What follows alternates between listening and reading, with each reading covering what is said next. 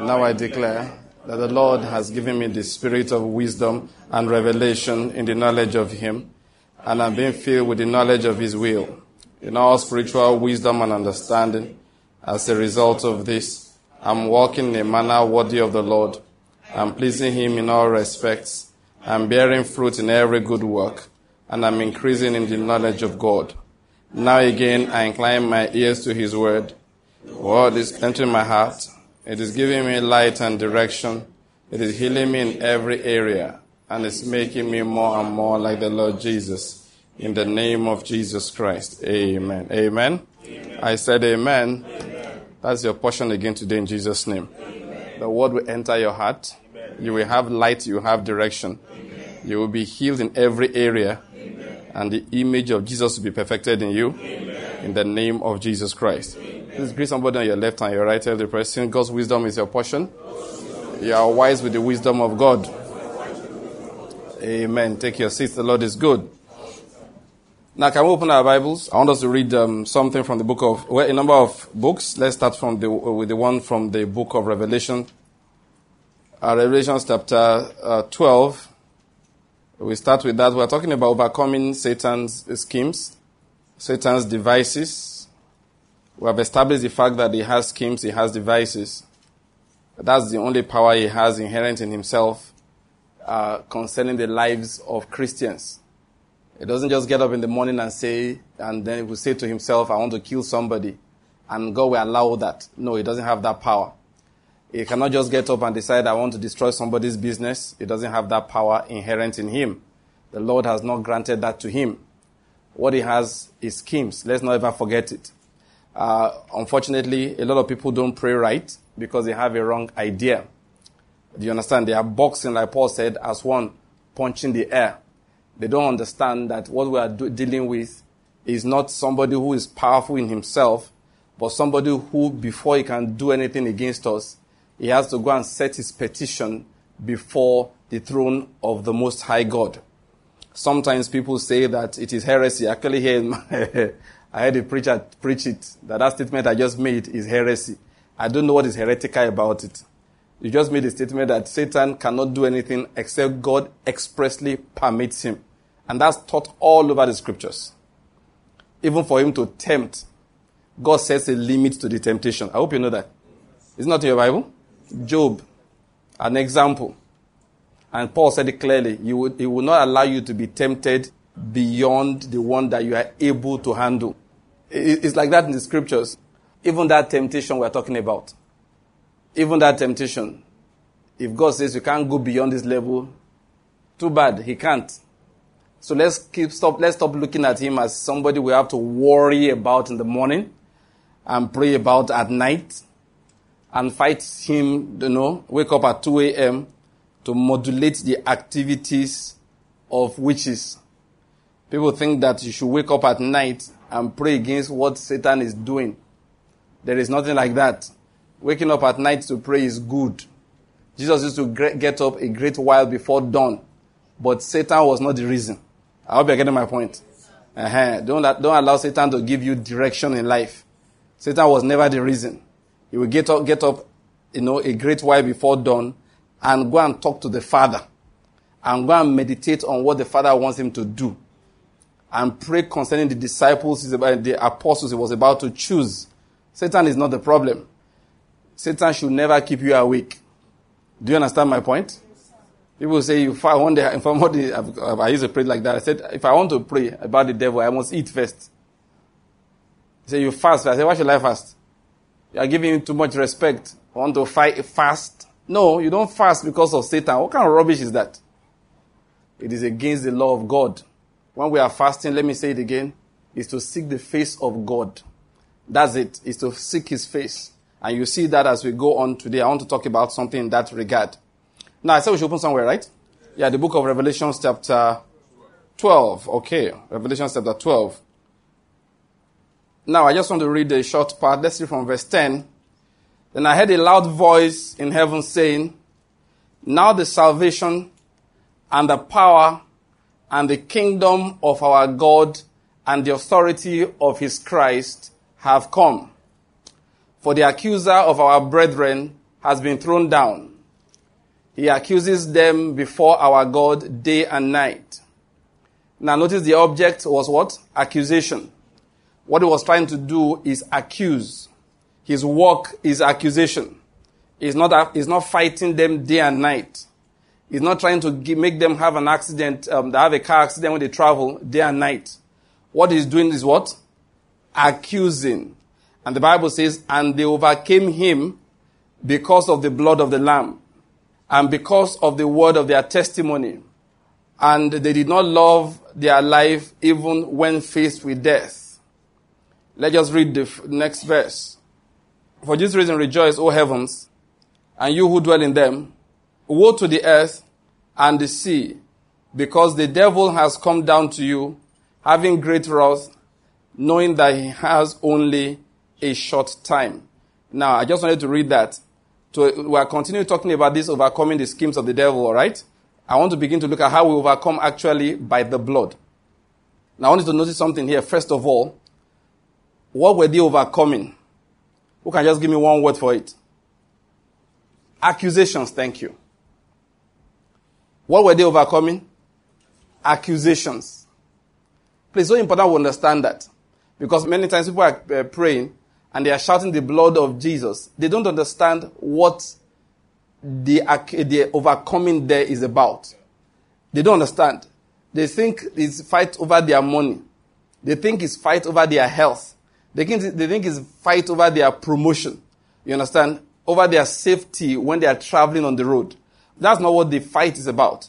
What the believer is overcoming here is what? Accusation. Remember we said it before. Satan does not have that kind of power people think he has. He has the power to tempt and deceive. That's one. And then next is what? Accusation. That is when we have something in us that belongs to him. Jesus said the prince of this world, the ruler of this age is coming and he has nothing in me. Now, it's when he has something in us, he cannot even directly come and afflict us. Please get the point. God is the judge of the whole earth.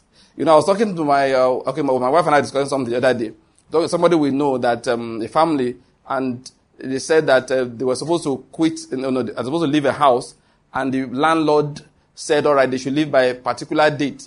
So I was explaining something to my wife. I said, listen, because there was an issue about it. She was just asking me about, what the law says about ejecting a tenant and all of that. So I said, now this is where I'm going. That do you know, I said he or she has a right to give a certain amount of notice. I said, now the notice has to be within the law. For example, if the fellow is a yearly tenant, a certain number of months that you must give, a period of time you must give as notice. Now, because I don't want to say what is not accurate, so let's assume it's 5 months, this is 3 months or 6 months. I'm not very sure. Now, I say even when that period, which is by law, you have the rights, okay, you have to leave my house, I give you a minimum of 6 months notice. I said when that 6 months is over, you don't eject the tenant. You can't. You now go to the court to go and apply for them to eject the tenant. You can't just go there and say, I gave you 6 months, it is over. You break the door down, start throwing their things out. You will go to jail. You are the landlord, is your personal problem.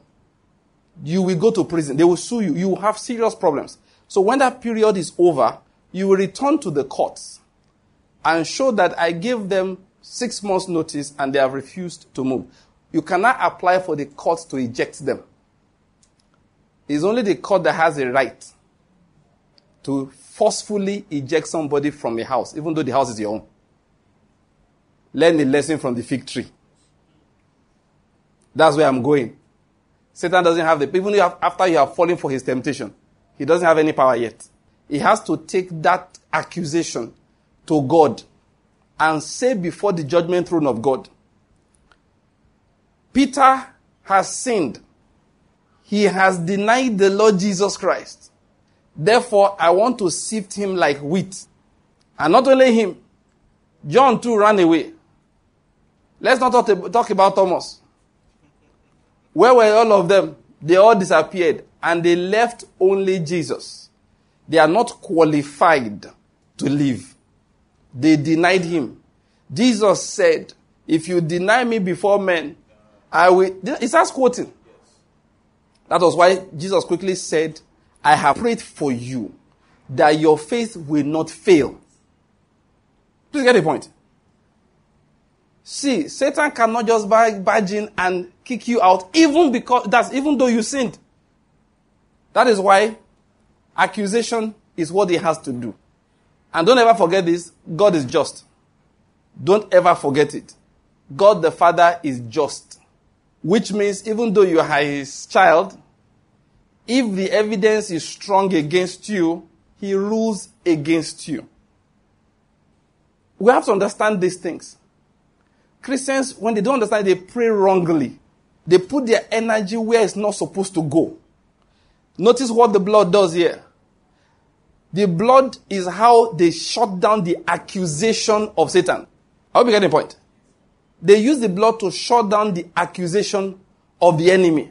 They don't sprinkle the blood on their enemies. All my enemies, the blood of Jesus is one of the most meaningless statements invented in modern Christianity.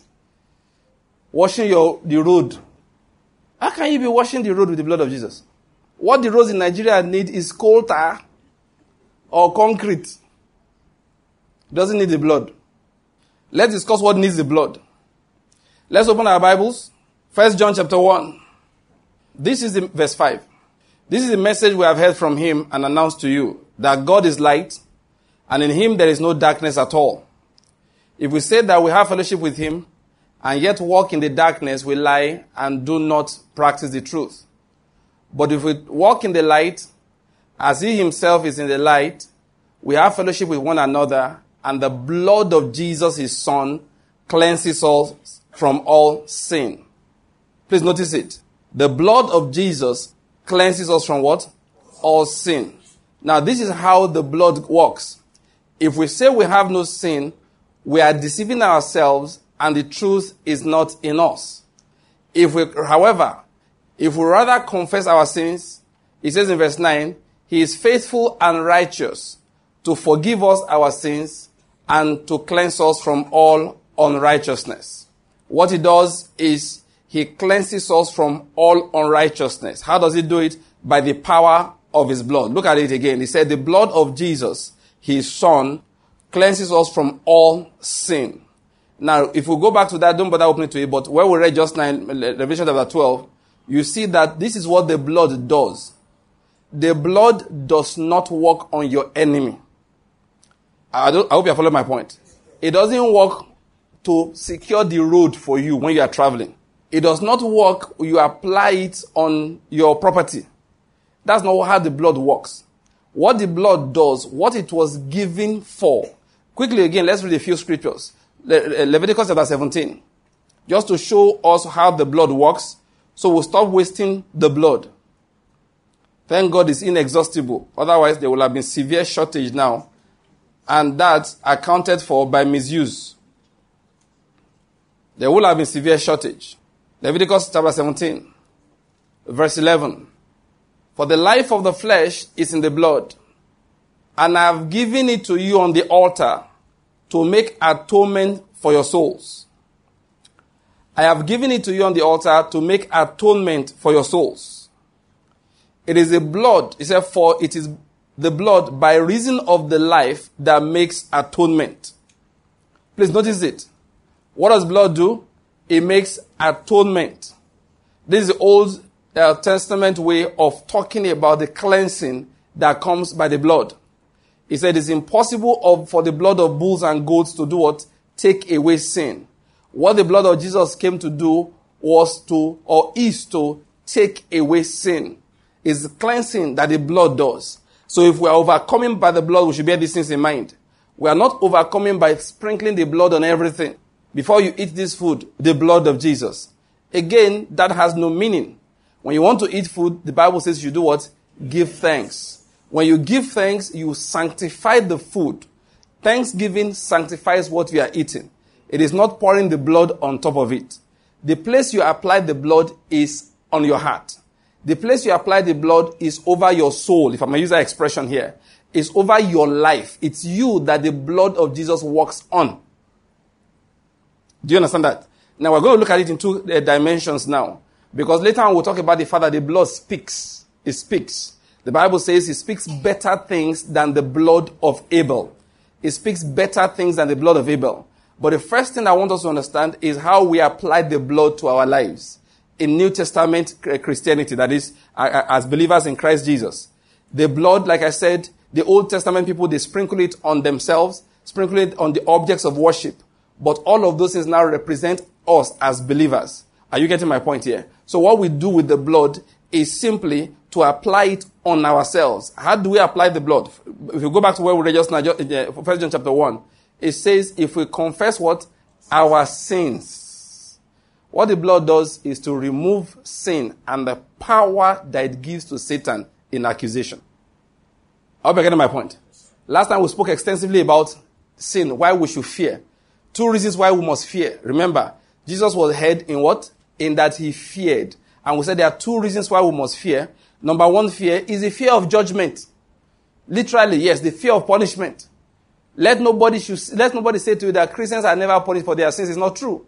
Paul said it like this: if we judge ourselves, we will not be judged.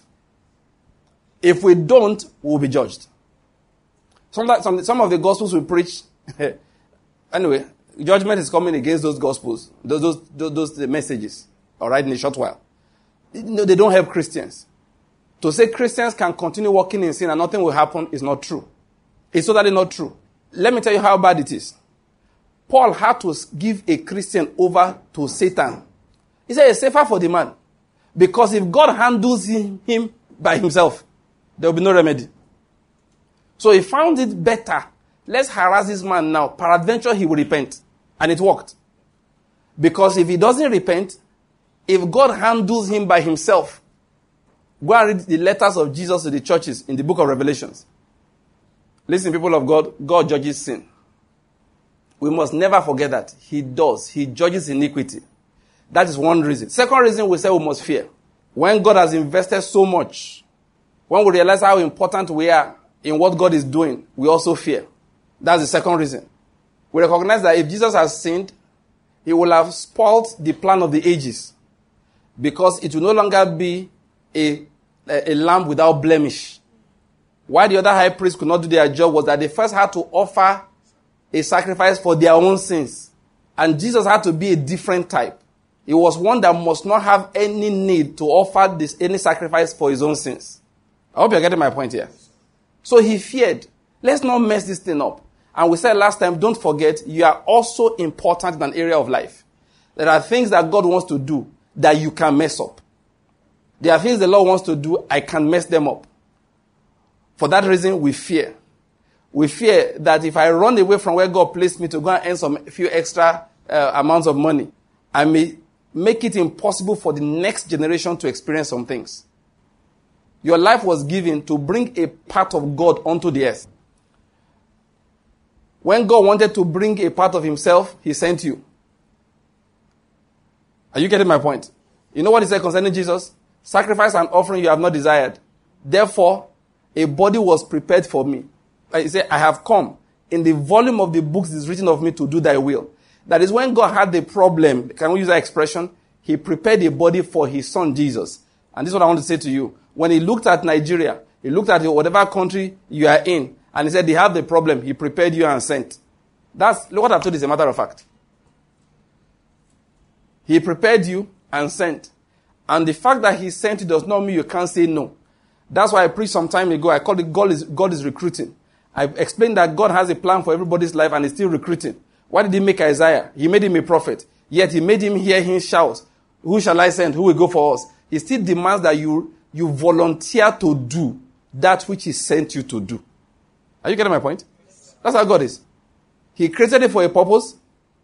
Having created it for a purpose, he still demands that you volunteer to do. It has to be by faith. That's why the angel, Mary didn't just wake up one morning and discover she was pregnant. The angel came to her and talked to her. The same angel went to Elizabeth and talked. He said, where is it written? Don't worry. It was Elizabeth that her faith worked. If they did not seal the mouth of John's father, Zachariah, that would have been the problem, the end of it. Elizabeth will have miscarried. Now, what am I going to say? So, we still have to volunteer. Now, what am I teaching there? We should fear. The purpose of God may fail in our hands. And listen, you don't get away with it. You hear what I said? You don't scuttle God's plan and get away scot-free. No, Christians don't fear. One day Jesus will come and you have a report card in his hand. Next, and you will walk in. These are some people will be trembling. But there are people who finished it and said it with confidence, I have fought the fight. I have kept the faith. I have done everything he asked me to do. I read that from Paul. I read that about Theodore Epp. And those men were not joking. So it's doable. It's doable. John finished his own, then they beheaded him. Beheading was not punishment. It was God's choice way those days of removing some critical prophets. All those prophets, they used to kill them. Please bear that in mind. So it's possible to finish it. That's what I'm trying to say. It's very, very possible. You can finish the work that God has for you in life and die satisfied. Those who don't believe in God, forget all the noise they make while they are alive. When they're about to die, they are afraid. They get scared. When death faces you and you realize that people die and pass through death into either into everlasting darkness or into light that never fades. If you have ever been shut in a room where there's no light at all, and there's no hope of light, you know what I'm talking about. You know the way children get terrified the first time, leave them in a dark room. Adults get that terrified too when you realize that darkness has no end. Ken Hagin described the experience. He said, darkness so thick, you felt you could cut it with a knife. No light. That is what happens when God withdraws his presence. Anybody who's died shouting there is no God, when they face death, that's how afraid they become. When Ken Hagin was telling the story, he said you can go and check the bed he used to lie on. That he wore out the varnish on the bed pole, where he held onto it, fighting to stay alive because he was afraid of death. But after Jesus saved him, he said he always smiled. He said, because I might die in my sleep, I want them to know if they find me dead in the morning that I died happy. If you ever saw the film Quo Vadis, very old movie. Now there's something in Quo Vadis that's so beautiful. When Nero will inspect the bodies of the Christians that died, I believe it represents what really happened. He found them smiling. I give them to the lions, they are smiling. I give them to gladiators, they are smiling. Why are they smiling? In that movie, Nero said, it must be Peter. That man, Peter, must have cast a spell on them. But the truth is that Christians see light. They see something that people on the earth don't see, so they are happy. They're not afraid of passing through death. It's on record. Now, what I'm trying to emphasize all of these things is this. That's just an aside. One day, we will face the Lord Jesus. And let me explain it again. He will specifically ask, oh boy, oh girl, welcome. So, what did you do with what I gave you as an assignment on the earth to do? One of the things I want Christians to know is the passion of my heart in this season. They should live with a mind of being on assignment. Remember, he wants you to volunteer. I'm reminding you of the second fear we talked about yesterday and last time. And that is fear that you will fail. So read, I'm assuming it's an exam. Prepare yourself. Work hard. Put your body under. Run as if you are in a race. That was what Paul said. Run as if you are in a race. You know how they used to run those days? How the athletes in the Roman time, how they dressed. The one that Paul was used as an example. You know what they wore? Nothing. They ran naked. Oh yes. When you see at your marks, get set, go. Naked men. Women were not participating, thank God. It's just men. You know why they didn't wear clothes? See, what to win. Let me give you an example. You never pay taxes again. Do you get my point? If you were a slave, you became a free man. What to win? Hey. And that's why Paul said they are fighting of this for a reason that will perish because they didn't have gold medals. They had flour. They made the crown out of flour. Just leaves. They put it on your head. Then you hang it in the house. It withers after a few days. But the knowledge that you won the thing, you get prizes. You get stuff.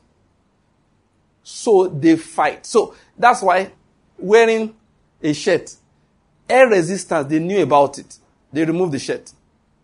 No, they didn't have all these our tights, all these elastic things. So, hey, look, oh boy, what will I wear here? Nothing. They throw everything away. They will see your nakedness. They will see my prosperity. Forget that thing. Let me just... So Paul says, so all of us should run. Every encumbrance, every sin that does easily beset, we lay it aside. Because it will prevent us from winning the prize. That's the second reason we fear. Now let's bear that in mind. Now, so we Christians must fear. I'm going to emphasize that. Now back to what we're saying. What does Satan have is the power to accuse. And one of the things we must do is to ensure that we deny him of that power. You must ensure that when he gets to the throne of God, he has nothing to say. And no matter how much he says, they will tell him, keep silent. Silence? You are lying. Say, Lord, I was there. You were where? When he sinned, I can't see any record of it. Why? Because the record has been purged by the blood. That's how they overcome Satan, with the blood. Many people are walking in their sin. They are not confessing their sin. When they see trouble, they say the blood of Jesus. Satan say, what does it mean? No meaning. They don't speak English up there. I hope you get my point. It's not English. It's not the physical language you speak. This is what comes out of the heart, the reality behind the things that you are saying. That is what the issue is. It's not speaking English. Shouting the blood. Shout the blood 7 times. The only place you shout the blood, you see it. One of the things you must learn in using the blood, we'll talk about it more later, what the blood is saying. I'll talk about how just to apply it now. What the blood is saying, it talks about forgiveness. So if guilt, accusation wants to come to your heart, I said it last time, one of the things that Satan does is to accuse us to ourselves. Some of the ways he deceives. You have not been forgiven. You may have been forgiven, but the consequences remain. All those lies from people that don't understand the word of God. That is when you reply him, the blood of Jesus. That is, I have been forgiven. It shuts down that voice of accusation. That's about the only way you can do it. That's the only place you can apply that. But you can't just be trying to solve problems shouting the blood. Because the blood is what was used to silence the accusations. When they overcame him, it was by what? The blood. And that, what were they overcoming? The accusations. He was accusing them. How do we apply that blood? Remember, we're talking about sin. So we're talking about fear, therefore. We must fear the effect of sin. Sin is powerful. Very powerful.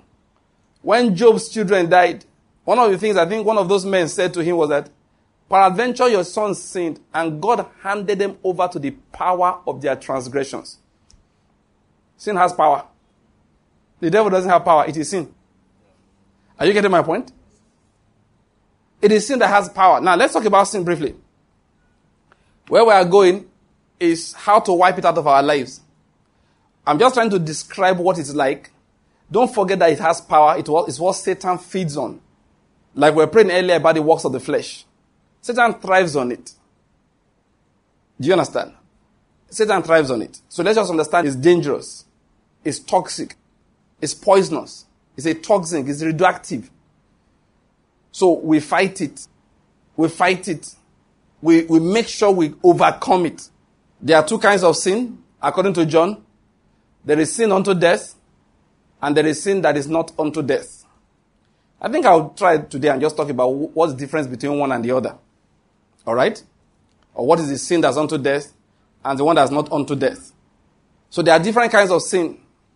But like John said, no matter the kind of sin we are talking about, let's first establish that all unrighteousness is sin. Why did John say that? It's simply because no matter how little it is, now sin is not, they are not all the same. Let's get it clear. So sin is sin. It's not true. All unrighteousness is sin. But sin is not sin. Sins have weight. That's why John said there is a sin unto death. If they were all the same, why would John say that? They're not all the same. They have different weights. When Jesus was talking about the matter of the law, he said some are weightier than the others. He said it. They were tithing on vegetables. They tithed when you harvested ugu from your backyard. Small vegetables, green. Amaranthus spinosus. What's the botanical name for pumpkin? He said pumpkin. How can pumpkin be the botanical name for pumpkin? Okay. It's Pumpicus ugurus. The men harvested, vegetables at the back of their homes. The Pharisees said, you wait and calculate 10%. And Jesus said, these same people, they did not pursue the weightier matters of the law. So that tells us some things had more weight than tithing on your vegetables. Do you follow my point? That's just to quickly establish that there are different levels. Okay? Now, even though there are different levels, John now emphasized to us that all unrighteousness is sin. No matter how small it is sin. What is sin? What is unrighteousness? Is anything that is lower than God's standard. That's all. If you tell somebody, I'm coming and you don't come, it's a sin. Yes, because God will never say he's coming and he won't come. I want to say something that will surprise you, just to let you know there are all kinds of sins. If you make a mistake in calculation, it's a sin. Why? God never makes mistakes. He said, what do you mean? Why did he say, be perfect as who? Your heavenly Father is perfect. If you're supposed to be somewhere you were not there, it's a sin. But like I said, they come in what? Different weights. Different levels. If you are supposed to know something you don't know it, is a sin. True. Ignorance is a sin. Stupidity is a sin. Foolishness is a sin. Lack of knowledge is a sin. If you don't see well, it's a sin. If you see too much, it's a sin. If you look at what you're not supposed to look at, it's a sin. If Bathsheba is bathing and you mistakenly look, it's a sin. You did not do it deliberately.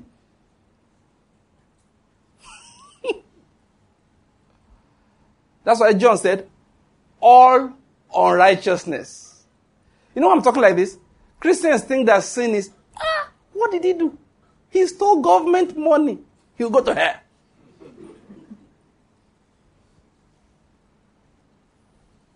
John said, no matter what it is, all unrighteousness is what? Sin. But then, the Bible also describes certain things for us. It said, let's read what David said. Psalm 19. I went to all of that trying to emphasize to people that don't just get carried away waiting for big sins when you possibly are walking in the small ones. Are you getting my point? And no matter how small it is, all unrighteousness is what? Sin. Yes. Let's start from verse 9. The fear of the Lord is clean, enduring forever. The judgments of the Lord are true, they are righteous altogether. They are more desirable than gold, yes, more than fine gold. Sweeter also than honey and drippings of the honeycomb. Moreover, by them your servant is warned. In keeping them there is great reward. Now notice verse 12. Who can discern his errors? He said, acquit me of hidden faults. Verse 13 says, also keep back your servants from presumptuous sins. Let them not rule over me. Then I will be blameless, and I shall be acquitted of great transgression. Please hold that and then quickly open to the book of Exodus chapter 33. I want us to read something. We are going to pray.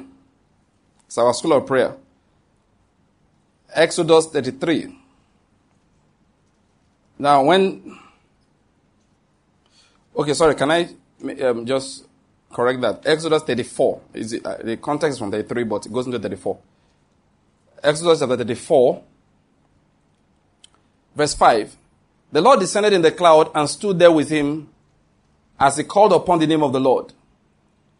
Then the Lord passed by in front of him and proclaimed, the Lord God, compassionate and gracious, slow to anger, and abounding in loving kindness and truth. Now, where am I? Okay, yes. Who keeps loving kindness for thousands? Now, notice this. Who forgives iniquity, transgression, and sin? Now, notice that. Who forgives what? Iniquity, transgression, and sin. Yet he will by no means leave the guilty unpunished and all of that. Let me just stop here. I want to bring out something here that the Lord described 3 categories of what we call sin. He talked about iniquity, he talked about transgression, and then he talked about sin. Now, please, just by the way, now say, but he called everything sin. You have to understand that translations vary. So, all of them come under what in the New Testament we just call sin generally. The other day, my wife and I were discussing it, so she forced me to explain the differences between these 3. And I'll try to just, I'm not saying this is the final word on it, but I have a very good idea, okay? You see where I'm going? Because I want to show that there are differences and how we handle them. Now, transgression is when you have been given an instruction and you do otherwise. Transgression requires knowledge. 10 commandments. Thou shalt not. Thou shalt not. Iniquity is slightly different. First time I heard iniquity described, I went to church. Pastor Chris Okoti was one teaching that day. And it took it from the Hebrew and I began to explain. Iniquity is just the natural tendency we have to disobey. What I mean is this. If you don't know what is right to do, Jesus said something. The servant that does not know what is right to do, so does not do it. What happens to him? He's forgiven entirely and he goes free of charge. True or false? Okay, some people say true, some say false. It's false. Jesus said that he receives what? Few stripes. They will flog him small. Now it's striking that he didn't know what to do. And so he didn't do it. And you are still punishing him. That's what is called iniquity. Not knowing what to do in itself is a problem. Are you getting my point? If naturally you have a hot temper, you were born like that, it's called iniquity. It's not your fault. Are you getting what I'm saying? That's why some of the arguments we have in the world of today, trying to prove to us that homosexuals were born homosexual, it's begging the question. It's irrelevant, a point. You can be born in iniquity. Are you getting my point? You can be born in iniquity. Just like you can be born blind. It does not make blindness normal. People can fall sick and then they stop seeing. Age can happen to their eyes, but some were born blind. It does not make it normal.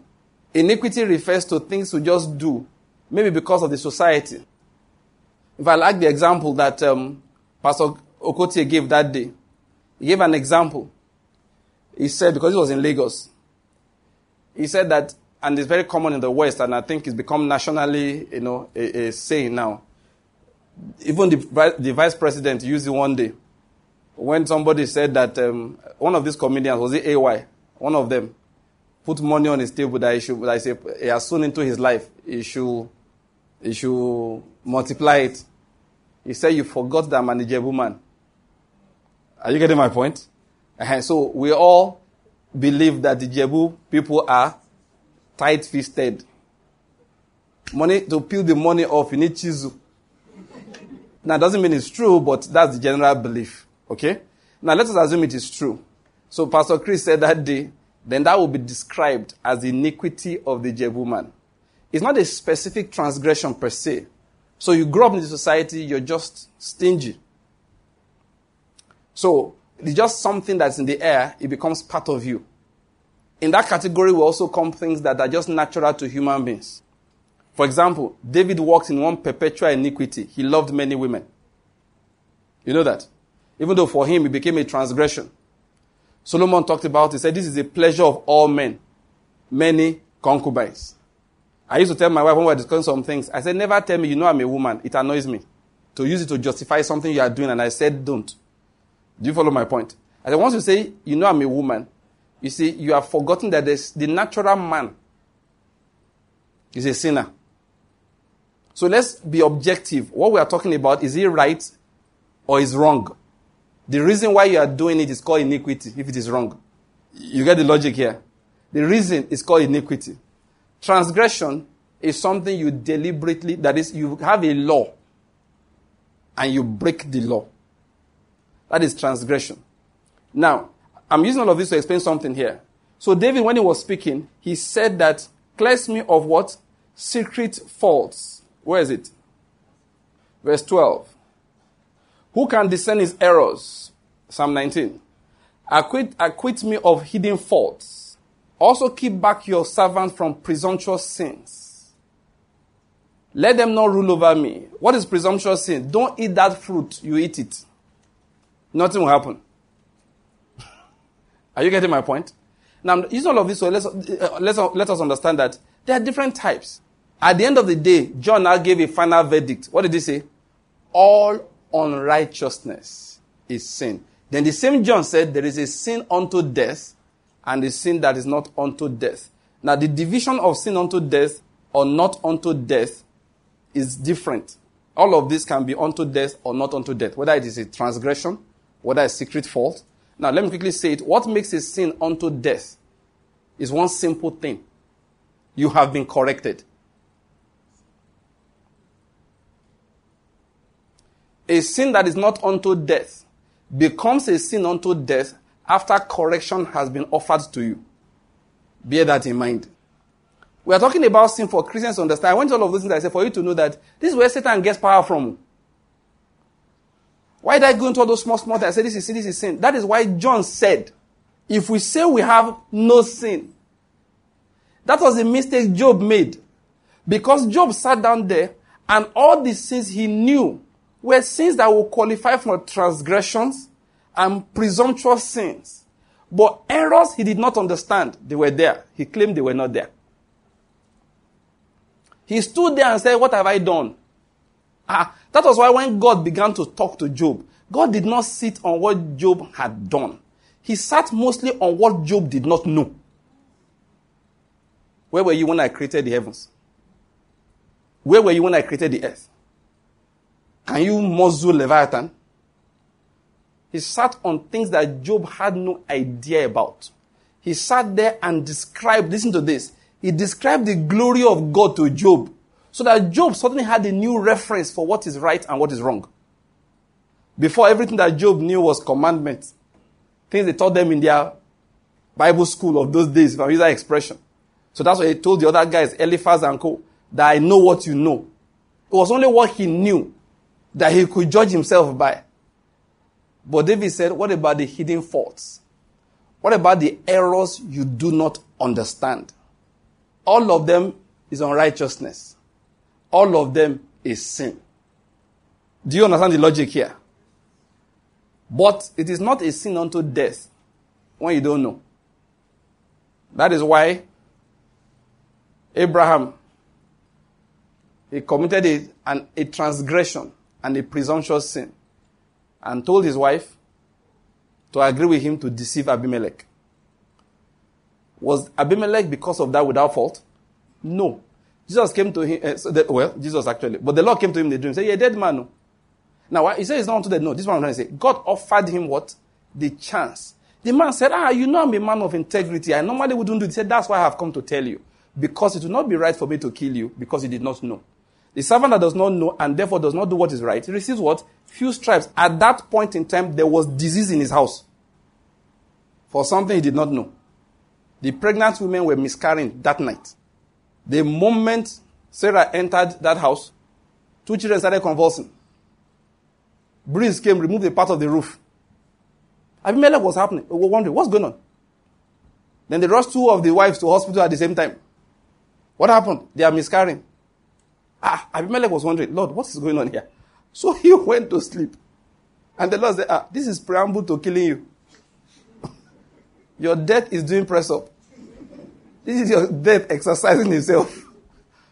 So he said, no, it cannot be a sin unto death. I did not know. He said, yes, that's why I have come. What you did is so wrong, but because you did not know about it. I said, okay, let me come and tell you about it. But if the Lord walked away and Sarah remained in that house, it becomes a sin unto death. No matter the excuse. It was his fault. He was the one that first lied to me in the first place. Once the Lord offers correction, don't joke with correction, no. When they finish correcting you, raise your nose. That's how I am. In our family, we're all like this.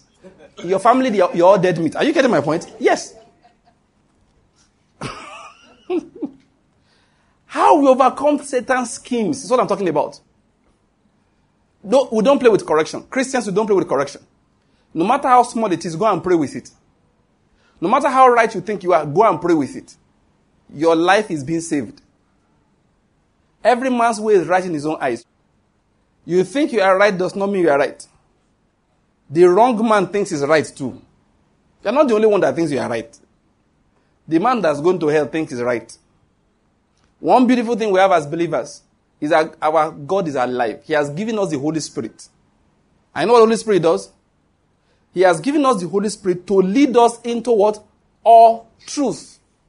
Many of the problems we have in life today is not Satan. It's called iniquity. We did not know. That's why John emphasized it. If we say we have no sin, the problem is that when people talk about sin, they are thinking about the big ones. Whose wife did I take?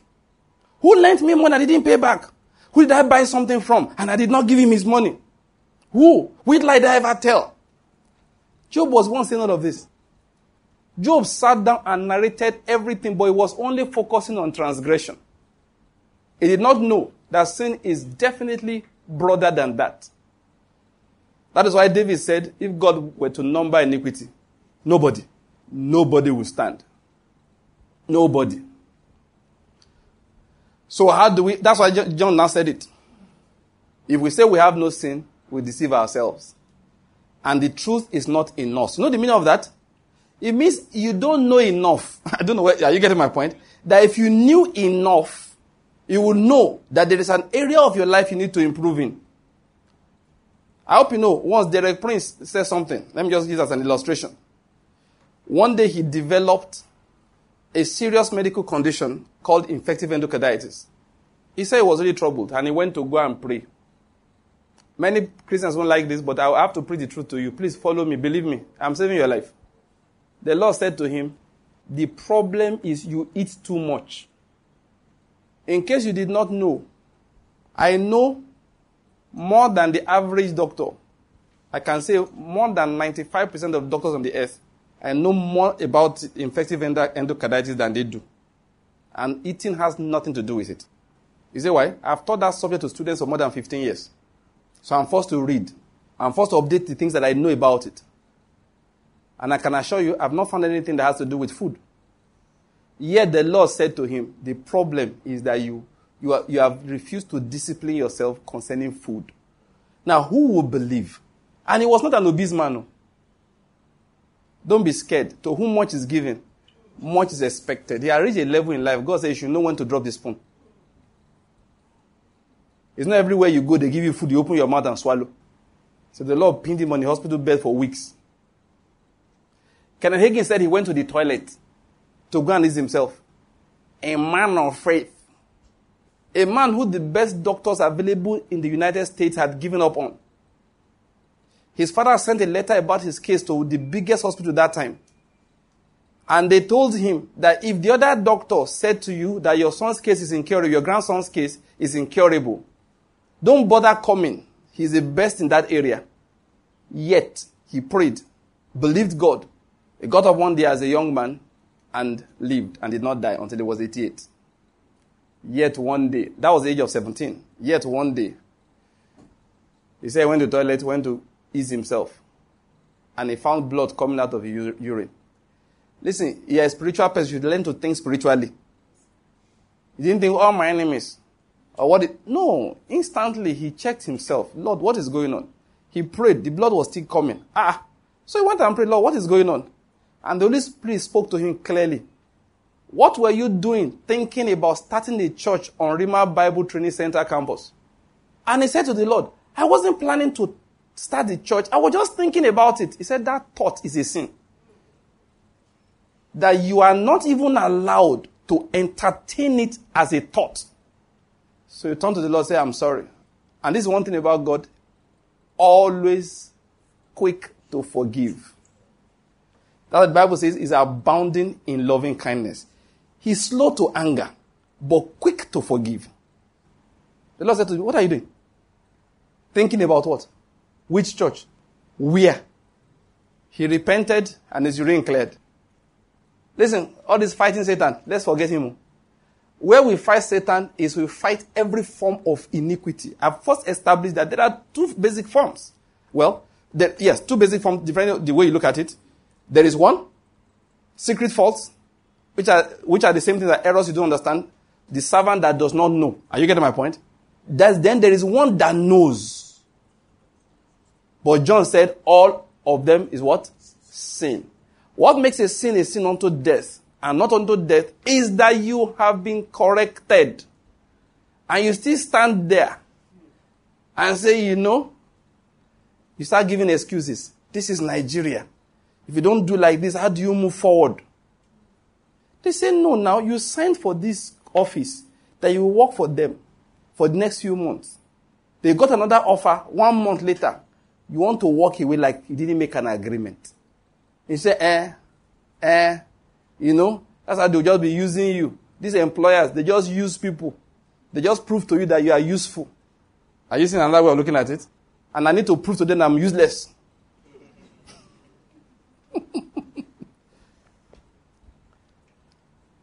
I say this because when I was in Lagos, it was a raining thing for bankers.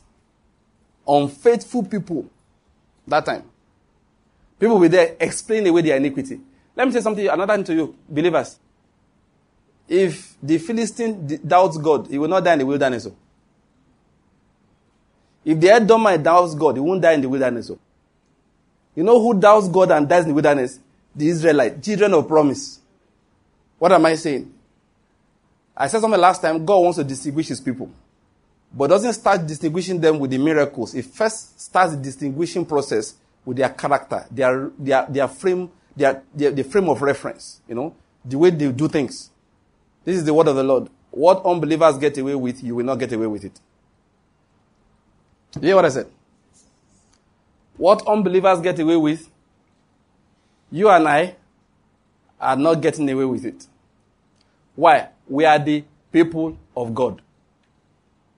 No matter how much God overlooks disobedience and iniquity, he never blesses it.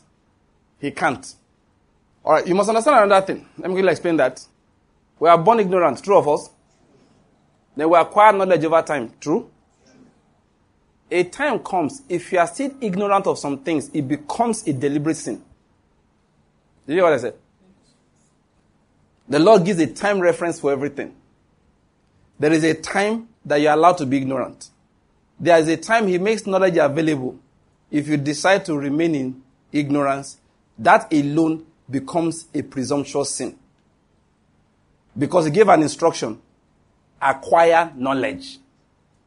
That's not advice. It's a direct commandment. Seek wisdom, pursue it. If the wisdom won't come to your house, your refusal to go and look for it is a sin. I was listening to the message we preached last time, and I wanted to laugh. Then I noticed when we were praying, I started laughing to myself. We said die like 10 times. Die, die, die. And I was laughing. Do you know why I was laughing? The things we were killing. If you go to some churches that we all know, when you hear die, it's your neighbor. When you hear die, it's the boss. When you hear die, it's the enemies. But that day we were shouting die, he started laughing. I was not leading prayer. I wasn't deliberate. We were just saying, anger, die. Fear, die. Anxiety, die. Fear of tomorrow, die. Unforgiveness, die. Darkness in my heart, die. I started laughing. I was laughing. I didn't know we did the die thing. But I said to myself, good. These are the things that must die. This die, your enemies should die. Now, just by the way, I hope you know it dies. It works. It's called witchcraft. Witchcraft works. You are an assistant devil. I'm not joking. When you do that, you are an assistant to Satan. You and Satan are working together, accuser of the brethren. God does not delight in the death of a sinner. You will delight in it. I just noticed we were praying here last time. Die. Die. Die. And what were we talking to die? What were we asking to die? Every darkness in our hearts. Every fear of tomorrow. Every anxiety. Every sin that doth easily beset. We're telling them, die. By fire. Thank you. By fire. It didn't cross our minds that somebody beside us should die. Just by the way God kills people. Oh, He does. But let's leave Him to decide who is going to kill and who's going to live alive. Our duty is to kill the things that Satan thrives on in us. For time's sake, I think I'll stop it here. But I just want to understand that so far. So how do we react, therefore, Christians? First, we have an attitude that everything that we know that is sin, we fight it. We fight it with prayer. That's how we apply the blood. First thing we do, we know it is sin, is called confession. What is confession? Accepting, agreeing verbally. First in the heart, but it must come out of the mouth. You said it is wrong. It is wrong. There are things you will confess as sin and you're enjoying it. What I'm saying is that you're enjoying in your mind. God, this is good, but you said it is bad. You're not saying that arrogantly. You are saying that in submission. Are you getting my point? That, Lord, if it is how I feel, I will kill everybody. All my name is die. But Lord, you said we should bless those who despitefully use us. So I repent grudgingly of... Now, so why am I talking like this? I just want you to know it's not about how you feel. It's about what knowledge provokes in you. Do you get my point? It's not about how you feel. It's about what knowledge provokes in you. This is how to fail in life. This is how to die early. This is how to fall sick as a believer. Once knowledge has provoked in you the reality that something is a sin, this is how to now fail, die, and become sick. Start explaining away why you are doing it. I wish we believers would just get the point that Satan doesn't have the kind of power we think he has. He totally doesn't have it. This is where he gets the power from. Tell somebody, the way you talk is bad. You say, I grew up in a polygamous home. If you don't speak up for yourself, nobody will speak for you. They put food in a big bowl and they put 4 pieces of meat and you have 7 children. You got to move, man. You know? All this story that we are telling you that the way you talk is bad. It's my parents. When they talk to you once, you have to learn to. Well, listen. That is called passport to premature death. That is empowerment. You know, there's what they call economic empowerment. That is Satan empowerment. You're empowering Satan in your life. Nobody is saying it is your fault that he started. A man was born blind. Was it his fault? But he's still blind. When they put something on his eyes, go to the pool and go and wash. How will it be that he will go there and be saying that, go and put it on my father's eyes. He's the one that, is it my mother that gave it to me? One of the two of them. Anyway, go and put it on my mother's eyes. Why should I be the one to walk that distance? Am I the one that gave it to myself? No matter where it started from, now you day blind. You are the one that is not seeing. Stop these excuses. Get up, go to the pool, and go and wash. So, it's because you're from a polygamous home where 7 children fight over 4 pieces of meat. Praise the Lord for your father. It's because of the way your parents used to behave. Thank God for their lives. Right now, you are the one that has been, whose spirit and soul has been deformed by that experience. So what do? You kneel down and say, Lord, I talk wrongly, I have found out. I want to tell you, I recognize it is wrong. I am sorry. Empower me from today not to do it anymore. It cleanses you of all unrighteousness. That's how the blood is applied, stage 1. It's not a shout of the blood, though. It is a confession of your sin. Let me tell you what the Holy Spirit does in your life. Every day reveals a new thing to you. Oh, yes. That's what he does. I told you, one of my best examples. I work in a place where one of my senior colleagues was visually impaired. And the man could be problematic. Some, Prince, those senior people, this is the way it is, this is the way it is. Or sometimes people don't want discussion. They make signs behind his back. Then one day I read my Bible that you are not allowed to curse the deaf man. That is, God said you must never take advantage of anybody's disability.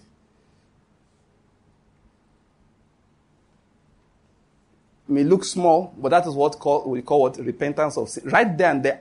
You know what he said? Go to Jeremiah chapter 3. He said, only acknowledge your iniquity. There's no about, just acknowledge that it's wrong. What we are doing is out of order. Only do what? Acknowledge. Including little things like telling somebody, I'll call you back. You don't bother to call back. How many people do it? Don't bother putting up your hand. I know you're a sinner. I know everybody here. Go and listen to Habitation of God. I explained it there. I found out that it's a sin. So these days, I try not to tell people I'll call you back. We'll talk later. Let's leave it like that. Later, next year is later. There are little things I just try. Why? Because I found out that your words, the accuracy of your words when it comes to real things is very important to the Lord. Your words have to be accurate. So every day you move it closer and closer. You know, I used to wonder, Kenegi will be teaching. He will say, and then 3 of us went, and we were talking to the people. No, we're not 3, we're 2. You know, and they were speaking, and then we spoke for like 10 minutes. No, I think we spoke more like 8 minutes. And I'm like, Oga, why are you bothering to correct these fine details? Until they got to a point in my life, I found myself doing it. I found out that it's important to him. So you see, trivial sins, you will think, but after a while, God upgrades what was trivial. What was a small sin to one person, the Lord upgrades it. It becomes a serious sin. What do I mean by upgrading? The Lord just gives what? Knowledge. And listen to me, why does he do that? He wants to harass your life? No. It's not like he wants to harass your life. That's not why he does it. Why he does it is because every level of unrighteousness, all unrighteousness is sin, remember, is removing something from your destiny. There is none that goes without consequence. He overlooks for a while. Then he says, I need to bless Job. Job can only attain this level of righteousness, of prosperity, this level of blessing, when he takes care of all presumptuous sins and all transgressions. So Job did that. Then God said, we need to upgrade him. We need to birth a new level of blessing on the earth through Job. So what do? We need to bring him to the level where he understands this, what is called secret faults and errors they do not understand. We need to bring him to a level where God becomes the standard of his righteousness. That was why God did what he did to Job. Go and read your Bible. The temptation of Job was never Satan's idea. Before the problem of Job began, Satan had given up. It was God that said, have you considered my servant Job? He said, I did. After considering him, we left him alone. God now said, let's have a deal. Why would he do that to Job? Whatever you think Job went through was small compared to what God, the glory that was to be vested in his life. What he went through, the Bible calls it a temporal and light affliction. I know it's heavy, but God said it's temporal and it's light. So the temporal and light affliction, all he's supposed to get in his life, an eternal weight of glory. That's the point. The glory that will come out of Job's life couldn't be compared. We're still here talking about him. So why does God upgrade errors you do not understand? Why does it make what was light something you have to get out of your life? Because without it, there is a level that will never manifest as long as that thing is not taken advantage of. There's a level of glory waiting to be manifested. Let's rise to our feet. Let's pray. Let's rise to our feet. Can you see how Satan is being tackled? I don't leave people in prayer say, tell Satan, in the name of Jesus, you will die. Satan is not planning to die. Nobody is killing him. Your neighbor will not die unless he sins against God. You know the truth? God kills people for things other people don't bother about. And many of the things God should kill somebody for, he said that's a small thing. So don't worry about people who are dying, who are not dying. In due season, those who are supposed to die will die if they don't repent. Don't say amen, no, because it will appear as if you want people to die. But what needs to die in you and in me is every level of unrighteousness. Let's begin to pray. First with thanksgiving. We're going to stop now because our time, I spoke so long today. First, let's start with thanksgiving. Say, Lord, thank you for giving me light. Say, Lord, thank you for giving me light. Lord, thank you for bringing understanding. Lord, thank you for upgrading my knowledge. Lord, thank you for taking me out of darkness. Lord, I thank you for not allowing me to continue to walk in confusion, in ignorance, in darkness. Lord, I thank you for wisdom. Lord, I thank you for light. Lord, I thank you for understanding. Lord, I thank you for wisdom. Lord, I thank you for light. Lord, I thank you for understanding. Give thanks. Give thanks. Take a minute. Thanksgiving is very important. Thanksgiving is very important. Thanksgiving is very important. Thanksgiving is very, very important. Say, Lord, I thank you for empowering me with knowledge. Lord, I thank you because Satan doesn't have power over me. I can resist the devil. He will flee from me. I'm an overcomer in Christ Jesus. By the power of the blood. Lord, I thank you. The blood has been shed for me. The blood has been shed for me. Lord, I thank you for the blood. The blood of Jesus has been shed for me. It has washed me clean. It has washed me clean. I've been transferred out of the domain of darkness into the kingdom of his dear son. Into the kingdom of your dear son. In him I have redemption, even the forgiveness of sins. Thank you, Lord, because every past sin has been forgiven. My past has been washed away. Let's just thank God for that. Lord, my past has been washed away. Lord, my past has been washed away. Say, Lord, my past has been washed away. Thank him. It's so important. Lord, I've been forgiven. The consequences too have been washed away. Don't believe that lie that they say the consequence must remain. No. Say, Lord, thank you. Because in my life, you make all things new. Lord, thank you. Because in my life, you have made all things new. If anyone is in Christ, he is a new creature. Thank you, Lord. I'm a new creature in Christ Jesus. Say, Lord, I thank you. I'm a new creature in Christ Jesus. All things have passed away. Everything has become new. I'm renewed. I'm renewed in my spirit. I am being renewed constantly by the entrance of the word. I'm being washed clean by the entrance of the word. You are washing me with the washing of water by the word. Thank you for making me an agent of light, an agent of truth, an agent of change. I bring God into the environment. The Spirit of God is working in me so that through me He will bless the environment I'm in. I stop the forces of darkness. I stop the forces of death because I walk in righteousness. Give God thanks. Confess that thing. I stop the forces of death. Satan has no power in my life because I'm in Christ Jesus. I've been delivered from sin. He comes to me. He has nothing in me. My past has been washed clean. All my sins have been forgiven. All my sins have been forgiven. The blood of Jesus speaks for me. The blood of Jesus speaks for me. The blood of Jesus speaks for me. The blood of Jesus speaks for me, speaks for me. It has washed me. It has washed me. Now I am washed. Now I am clean. In the name of Jesus. Now I'm washed. Now I'm clean. Say, Holy Spirit, thank you. You are revealing every little bit of impurity left in me. And I confess them out. And I'm forgiven and washed thoroughly clean again. By the power of the blood of Jesus. By the power of the blood of Jesus. By the power in His word. I am washed. I am separated unto Him. Lord, I thank you.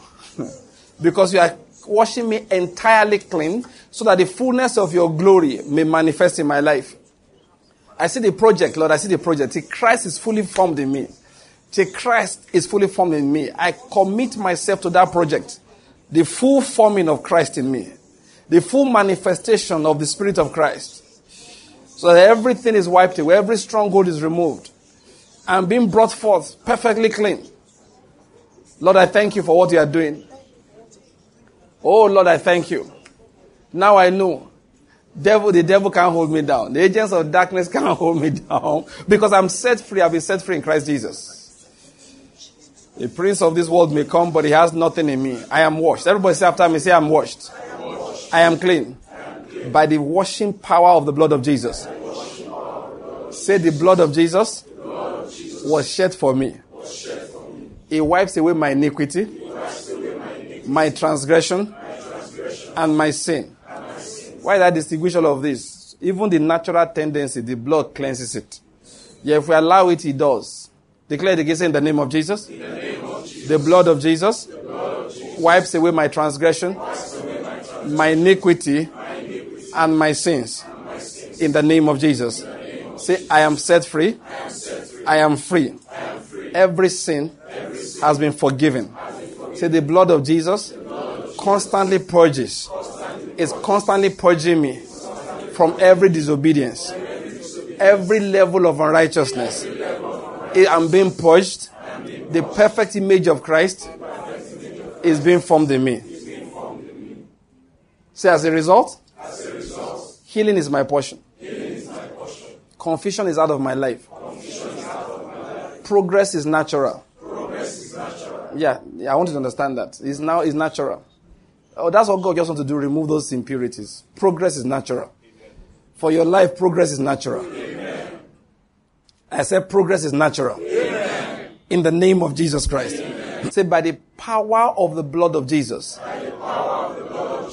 I have been set above every hindrance. Because sin makes people short of God's glory. But I'm being restored into the glory of God for my life.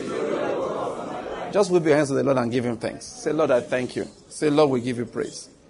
Lord, I give you praise. Lord, I give you praise. Say, Lord, I give you praise. Just thank him.